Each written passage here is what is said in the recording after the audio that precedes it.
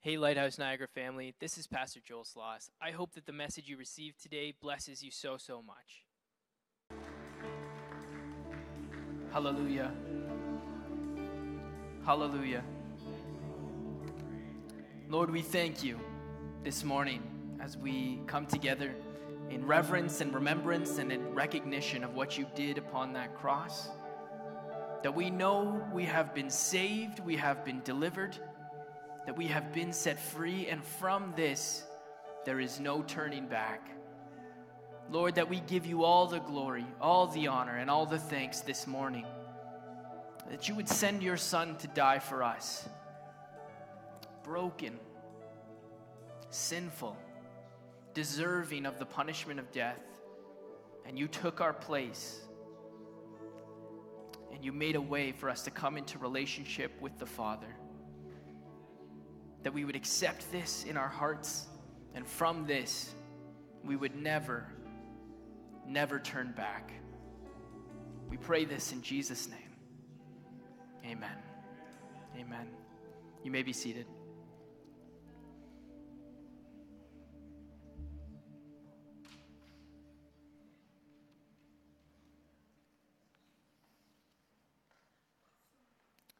Good morning. Good morning, Lighthouse Church family, and a very happy Easter weekend to all of you. And to those who will still watch this sermon online, happy Easter. Today is, of course, Good Friday, and this is a day that we as believers have chosen, have selected to celebrate, that we are celebrating death, which sounds strange. But we are celebrating, in fact, the remembrance of our Savior's sacrifice for us. Today is April 7th, 2023, if I checked my calendar correctly. If I'm not correct, you can correct me later.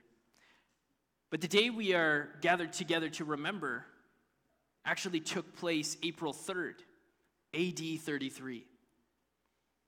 A day that will be firmly anchored in human history in the course of history. This one day, April 3rd, AD 33, it stands alone as the most significant, the most momentous plot of hatred turned to an act of pure love.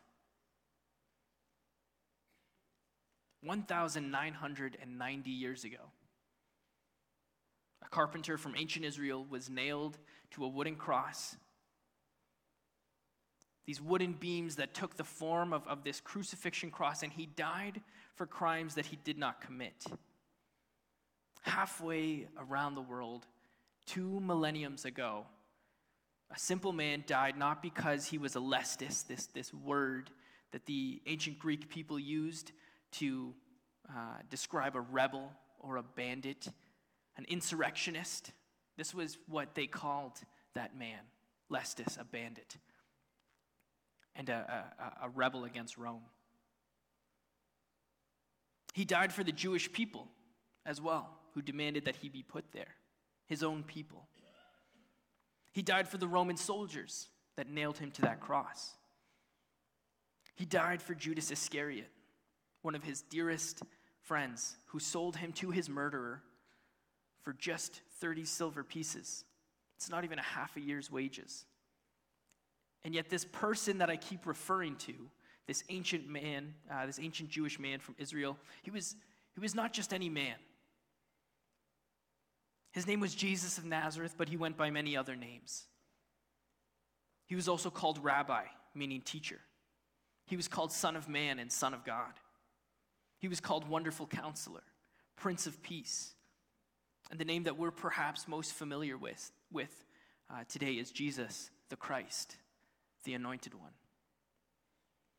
Now, scholars debate the length of how long his life would have been, but most agree that Jesus would have lived somewhere between 33 and 40 years. And the most commonly accepted is that first number, 33 years. But for our purposes today, it doesn't necessarily matter how many days in total he lived. You see, his whole life was of much value to us as believers, and yet, really the accounts that we have of his life are really only covering 3 of those 33 years, the years of his ministry. In August of 2024, I will be in ministry for the same length as Jesus, 3 years. And unless things start to really ramp up, I'm really starting to worry that Jesus' 3 years of ministry will far outshine my first 3 years. But truly, it's very remarkable to think that in the course of all of human history, we really only have these records of 3 of those years of Jesus' life given to us.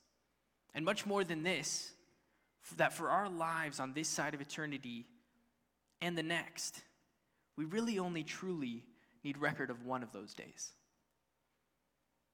This day, April 3rd, 33 AD, the day on which Jesus, the man called by many names, was hung upon a cross by the Roman soldiers, ordered not by the governor Pontius Pilate's wrath, but at the hands of his own people.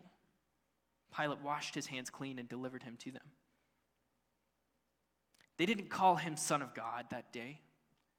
They didn't call him Prince of Peace. They didn't call him Anointed One. They mocked him, calling him King of the Jews, which is a title that he did deserve, but it was not one that they recognized. As I stated earlier, the Romans called him Lestus, the title reserved for a scourge against Rome, who came to overthrow their government in the hopes of establishing a kingdom of their own in its stead. And while the Romans believed that they were stopping this man from establishing a kingdom, what they were actually doing was starting one.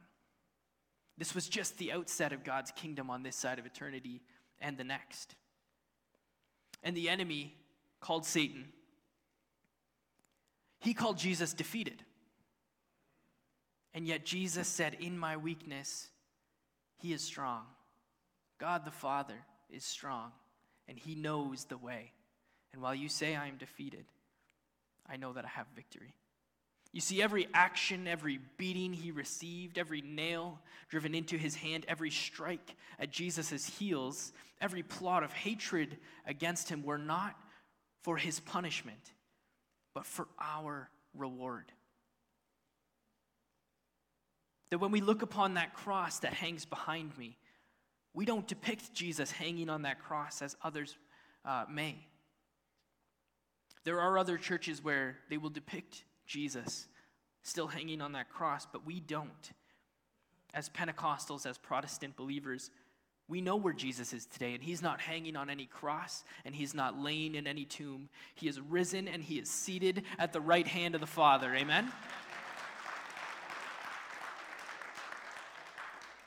My Redeemer lives. What the enemy intended for evil, Jesus took it and he worked it for our good. What the enemy thought was the worst day in human history was in fact a very good Friday. He struck nails in my Jesus' hands and in his heels, and yet when that veil tore, Jesus crushed that serpent's head as it had been prophesied from the beginning in Genesis 3:15. Jesus had won the victory, and this is why we celebrate our Savior's death rather than mourning. So I don't want you to be remorseful in the closing of today's service when we worship together. I want you to be joyful that Jesus is alive. Because of this, you too have been given the gift of eternal life if you will accept it and you will accept his sacrifice for you. But I'm getting ahead of myself, aren't I? I have a tendency to get overzealous and jump to the good part when I watch TV shows or when I read books. Or if I listen to a song, I'll just jump to the part that I like. And this is the gospel, translated as God's spell, God's story, or the good story, or as many of you would know it, the good news. When people ask me if I want bad news or the good news first, I'm tempted to tell them, just give me the good news and forget about the bad news. After all, if the good news is good enough, then that bad news can't possibly matter. For example, the bad news in this case is that you have sin in your life that will separate you from God for all of eternity. But here's the good news. Jesus died for those sins, and he made a way. Hooray! Forget about the bad news. Let's all just accept that free gift of salvation and move on, shall we? We can't just do that. And this story that I'm going to read for us today, it tells us exactly why that is. So rather than getting ahead of ourselves and jump into the good part of the story, which is going to be told Easter Sunday, let's read from his word, shall we? Luke 23. Specifically, I'm going to be reading 26 to 27 and 32 to 43. It says, as the soldiers led him away, they seized Simon from Cyrene, who was on his way in from the country. And they put the cross on him and made him carry it behind Jesus. And a large number of people followed him, including women who mourned and wailed for him. Now, as I read the rest of this passage, I want you to place yourself on this walk from Jerusalem to Golgotha, where Jesus would be crucified. Before I had ever started sitting down to write this message, this was the image, the vision that I was given by God, walking through those city streets. Perhaps you can look through the eyes of this man they call Simon from Cyrene, lugging this rugged cross upon your back, this Messiah in front of you, Jesus, with the flesh of his back torn, his body broken, the women crying out, mourning for the injustice of this scene. Luke does us this supposed favor by leaving out a lot of the gory details. And it would have been hard to stomach this scene, but I need you to recognize the horrors that were taking place on that day, for the imagery that God chose to save you was intended. It never was going to be pretty. It was never going to be beautiful. The picture of blood dripping down our Savior's brow, the nails being driven deep through his flesh, rending it into the wood like a sacrificial lamb on the altars of the Old Testament. Only this was no sheep. It was not just a human, but it was our Savior, fully man and fully God, on a sacrificial altar of his own. The cross that hangs behind me is smooth, and it has finish. It's been sanded down to be very nice to the touch, but the wood that Jesus' cross, the wood that was on Jesus' cross, it was rough. It was hewn to be an example to all who would look upon it. It was intended to drive fear and shame into any who would look upon it. It would do this thing of scaring away anybody who would see a man hanging on the cross, that they would stop following or stop believing in men like Jesus who said that they could offer freedom. Don't follow these men who tell you that you can receive freedom by following them. And yet what I claimed to you when we see this cross on Easter morning, it is a sign of hope. It is a sign of joy. It is a sign of, perhaps most of all, freedom. And why is that? Let's keep reading. 2 other men, both criminals, were also led with him to be executed. When they came to the same place called the Skull, they crucified him there, along with the criminals, one on his right and the other on his left. Jesus said, "Father, forgive them, for they know not what they are doing." And they divided up his clothes by casting lots. And the people stood watching. The rulers even sneered at him. They said, "He saved others. Let him save himself, if he is God's Messiah, the chosen one." The soldiers also came up and mocked him. They offered him wine vinegar and said, "If you are king of the Jews, save yourself." And there was a written notice above him which read, "This is the King of the Jews." And one of the criminals who hung there hurled insults at him. "Aren't you the Messiah? Save yourself. Save us." In the account of the crucifixion given from Matthew's gospel, we read that both of these criminals hung on crosses of their own. Along with all of these crowds, they began to mock Jesus. And that is true. Both of those criminals were mocking Jesus. But I chose to read Luke's instead. And here is the reason. Because as it says, the first criminal hurls insults, It says in verse 40, but the other criminal rebuked him. "Don't you fear God?" he said, "since you are under the same sentence. We are punished justly, for we are getting what our deeds deserve, but this man has done nothing wrong." And then he said, "Jesus, remember me when you come into your kingdom." And Jesus answered him, "Truly I tell you, today you will be with me in paradise." This is the message of the cross. This is the hope. This is the joy. This is the freedom. We read this passage and it all sounds so horrific. This scene that I'm telling you to picture in your head, it's gruesome.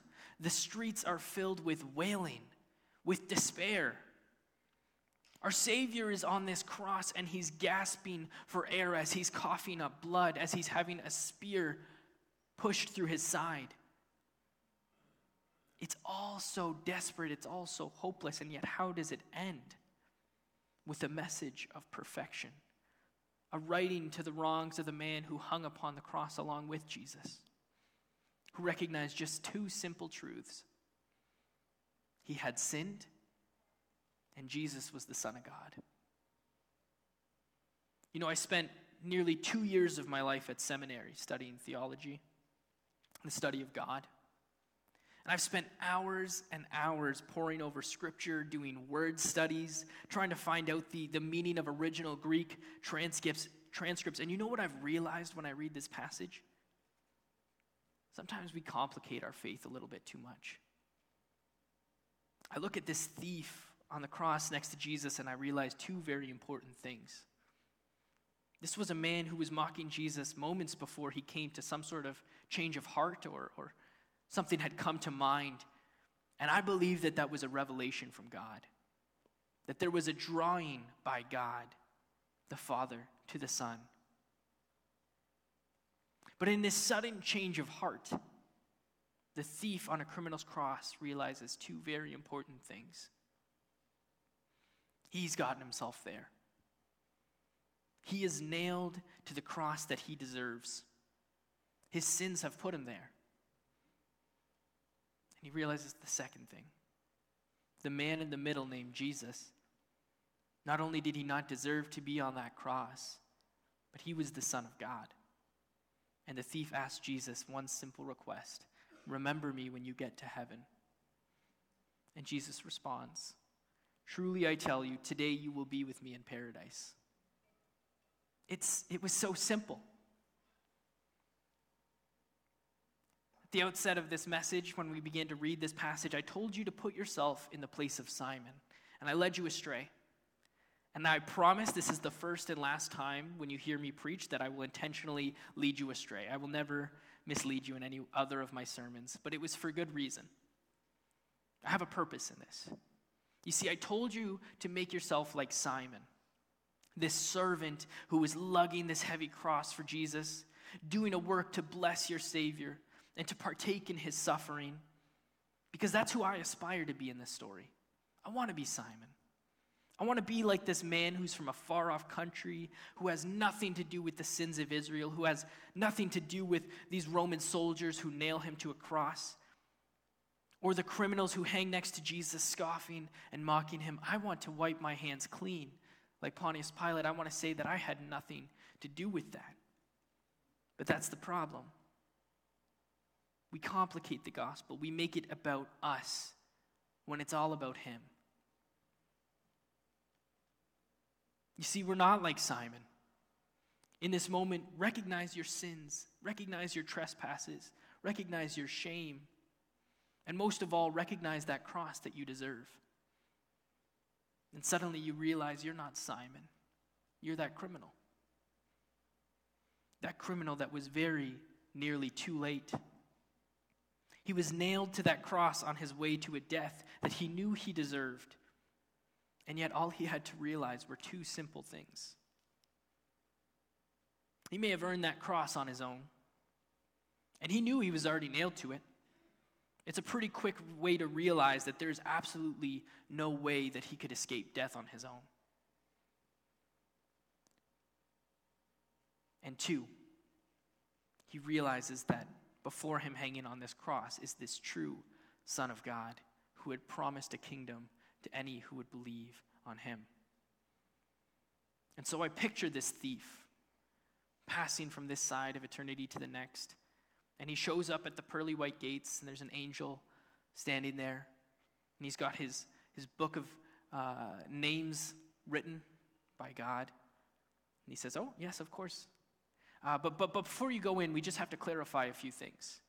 Are you clear on the doctrine of the incarnation? And the thief says, no, nothing like that.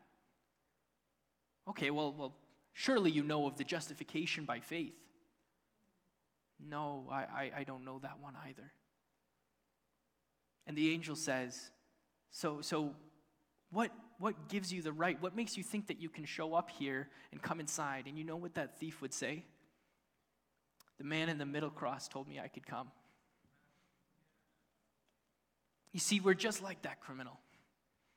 We're dead in our trespasses, and yet, even after we accept Jesus and it's paid in full, somehow we become even worse than this criminal, as we so often find ourselves trying to shake ourselves off of our cross. To those who believe heaven is a place for good people, let me correct you now. Let me correct you out of love, that you may know that there is a better way. And there's only one true way, and that is to confess that you are not good enough, that you have sinned, that you have fallen short of the glory of God, and recognize that there is a way and a better way. There is the way, the truth, and the life. To believe in Jesus and to acknowledge that he was and is the Son of God, that he died for your sins, and confess that. Make him Lord of your life. And what does he say to those who would profess their belief in him? He says, truly I say to you, that on the day that you pass from this side to the next, you will join me in paradise. It's that simple.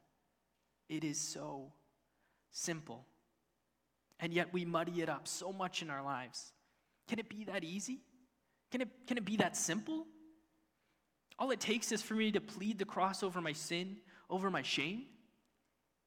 All it takes is for me to profess my shortcomings to God and say, God, can you help me experience victory over my sin, over my shame, over my marriage, over my addiction, over my insufficiencies, my inadequacies, that sin that I keep going to? Where do I come in? What do I have to do? When do I start to get involved? When do I do a work unto the Lord that would make him recognize my worth? And the nerve, the audacity of some believers to think, I got saved by grace, but now that I'm in this deep, dark place of bondage, I better work pretty hard to get myself out. What? That's the opposite of the gospel. That's the ancient Israelites clinging to the law while Paul begged them that returning to the law is trampling underfoot what Jesus did on the cross. Have you ever felt that you are bound by this shame, by this sin, that you are held under the power of overwhelming temptation to be isolated in your sin? These sexual urges, the lying, the anger, that sin in your life, do you feel like it's controlling you? What are you going to do about it? Well, I'm going to shake myself free. Stop it. No, you won't. You're no match for the powers of hell. You're no match for the powers of sin and darkness. For our struggle is not against flesh and blood. It's not about what we do in this world, but our war is against the rulers. It's against the authorities, against the powers of the dark world, and against the spiritual forces of evil in the heavenly realms. And guess what? They've already got their legal right over you. The moment you first sinned, you were dead in your trespasses. Pastor Dave says it all the time. How many sins does it take to separate us from God? How many? One. Just one sin. And you will never shake yourself from that bondage of sin. You will never overcome it. You will not overcome it, and you will never overcome it. There is no answer within yourself. your own goodness, your own discipline, your own devotion, it will not save you. It will not save you, and it will not save your family, and it will not save your children. You will never live up. And there's the bad news. But here's the good news. Here is the gospel. Translated from the Greek by all my years of study at Bible college, Godspell, God's story, or more simply, the good news. Which means, well, yeah, we had to hear about the bad news. Here's the good news. Sin has no power over you if you will accept the message of the gospel. The message of God's good news to you. You may never be enough, but there is one who is. There's only one who was ever or ever will be enough, and he's the one that took your place on that cross 2,000 years ago. And he's asking you to recognize just two things. And I'm going to close with this. I'll have the worship team come up. Recognize these two things. That you have sinned. You have fallen short of the glory of God. Profess that you are a sinner. Confess your sins to him and ask him for forgiveness. Correction, I'm not going to ask the worship team up. It's Anil and Terry, I believe, are going to come up. Recognize that you have sinned and fallen short of the glory of God. Profess that you are a sinner. Confess your sins to him and ask him for forgiveness. And two, believe on him. Believe in this Son of God who hangs on that middle cross, who is giving his life for you so that you may call out to him. The only way by which you can come into relationship with God the Father was this perfect sacrificial lamb to die in your place, to pay the debt of your sin. But who would ever trade perfection for your shame? Who would ever trade the weight of the sin of all mankind for the perfection that they earned when they inherited the kingdom? Who is this sacrificial lamb? In a moment after the special, we're going to partake of communion. It's otherwise known as the Lord's Supper or the Last Supper. A command of Jesus, the Son of God, who died for you. That as often as we break bread and drink together, that we would proclaim the Lord's death until his return. But before we do that, before we take communion, I want to explain it clearly. You see, this Last Supper that we often see depicted by the artist Leonardo da Vinci was actually a meal that was written in Scripture which took place during Passover. A celebration with feasts and meals which consisted of many different kinds of food and many different traditions in the Jewish culture. But the staples of almost any meal in ancient Israel were sure to include two elements: the unleavened bread and the wine, along with whatever main course they would partake of. But this is why Jesus institutes this remembrance. That at any time a family or friends or any group of believers, really, any time that we would break bread together, let us remember him. But what was it about this specific Passover meal that was different from any other culture, from any other Passover meal that had ever been served? Go ahead. Later, read Luke 22, and you will see it is not what is included in the meal that is different, but what is missing. Jesus gets up at a Passover, and it's the most abnormal Passover in history because there's the wine. We read it in Luke. There's 2 cups of wine. Actually, there's more than 2 cups, but we see these cups of wine, and secondly, there's the unleavened bread. But what's missing? Jesus never gives them the main course. There's no main. Of course, now some people would say, well, Luke just didn't record it. We've read Luke's gospel. In comparison to the other gospels, we know that Luke sometimes leaves out details in his narrative, and maybe he just left this out because he didn't think it was significant. But Matthew leaves it out. Mark leaves it out. They all leave it out. All 4 gospels leave it out. This isn't one author missing some details. It's a poignant example of seeing that it is not always what is written in Scripture but what is left out that God is trying to reveal something. Here's the point, this astounding point, that there is wine and there's unleavened bread, but there's no lamb on the table because the Lamb of God was at the table. He said, I am eager to eat this meal with you, to partake of my flesh and my blood, which are for you. Not that we are cannibals, but this is the only way that salvation is a constant remembrance of what Jesus did for us. The only way to consistently run to that cross, and this is that image, that vision that I was given, to run through those busy streets filled with those who will try to tear down your Savior and mock him before you. There will be obstacles, there will be people who are wailing, and you will be tempted to believe their cries that all hope is lost. There will be adversaries and there will be enemies who will try to stop you from falling at the foot of the cross. There will be sin and there will be strongholds that the enemy would try to have you believe, disqualify you from the truth of the gospel. But run to that cross. It is by faith in the grace of God alone. You're going to be tempted to shake yourself free, to work unto the Lord, to earn it. But look at the meal and remember what is missing. Remember that lamb who was slain. And do not forget it. Jesus commanded us to remember it often for a reason. Because we have to shake ourselves of this pattern of returning to the law. That's what we have to shake ourselves of attempting to live up to this unachievable standard, this law that condemns you, that you need to shake yourself of this misunderstanding of the gospel and cling to the cross and never let go. Now, I may be very young, but in perhaps just this one way, I believe I have an old soul. I have such an appreciation for the poetry of the hymns that my grandparents sang. I grew up going to a German Pentecostal camp. And what that meant was that all of these old omas and opas who went to service in the great big wooden tabernacle, they loved to sing the hymns. And they would fill this great big structure with a choir of praise.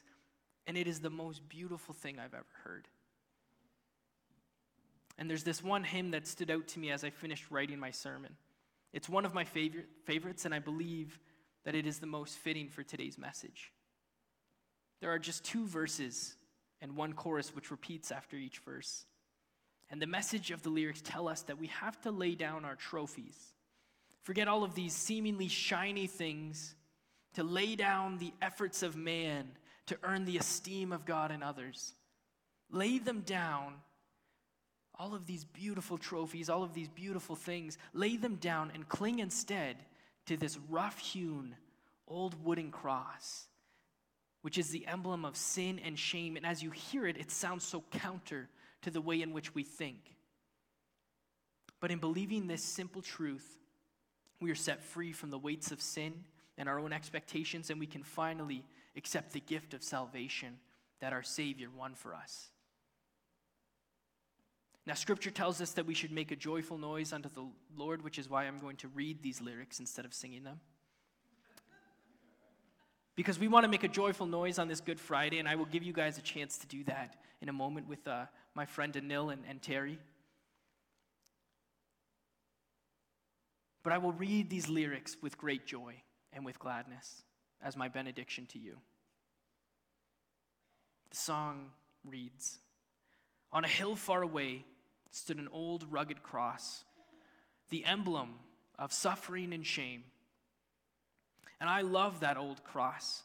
We're the dearest and best, for a world of lost sinners was slain. And so I'll cherish the old rugged cross, till my trophies at last I lay down. I will cling to the old rugged cross and exchange it someday for a crown. To the old rugged cross I will ever be true. Its shame and reproach gladly bear. Then he'll call me someday to my home far away, where his glory forever I'll share. And I will cherish the old rugged cross, till my trophies at last I lay down. and I will cling. I will cling to that old rugged cross, and I'll exchange it someday for a crown. We're going to close in prayer, and then I'll have my friends Terry and Anil share a special with us. Shall we pray? Dear Heavenly Father, Lord, we thank you so very much that it's not about us. It's not about how good we are or how much we attempt to live up to a certain standard, because we know in ourselves that weight of sin, that weight of shame, they are too much. They will overbear us in every way, in every shape, in every form. We are insufficient to the task. We cannot make a way, but there is a way. There is one way, one truth, one life, and his name is Jesus, the Christ, the Redeemer, the Prince of Peace, the Counselor, the Savior, the King of Kings, the Lord of Lords. And he lived and he died for us, that we may come into relationship with the Father.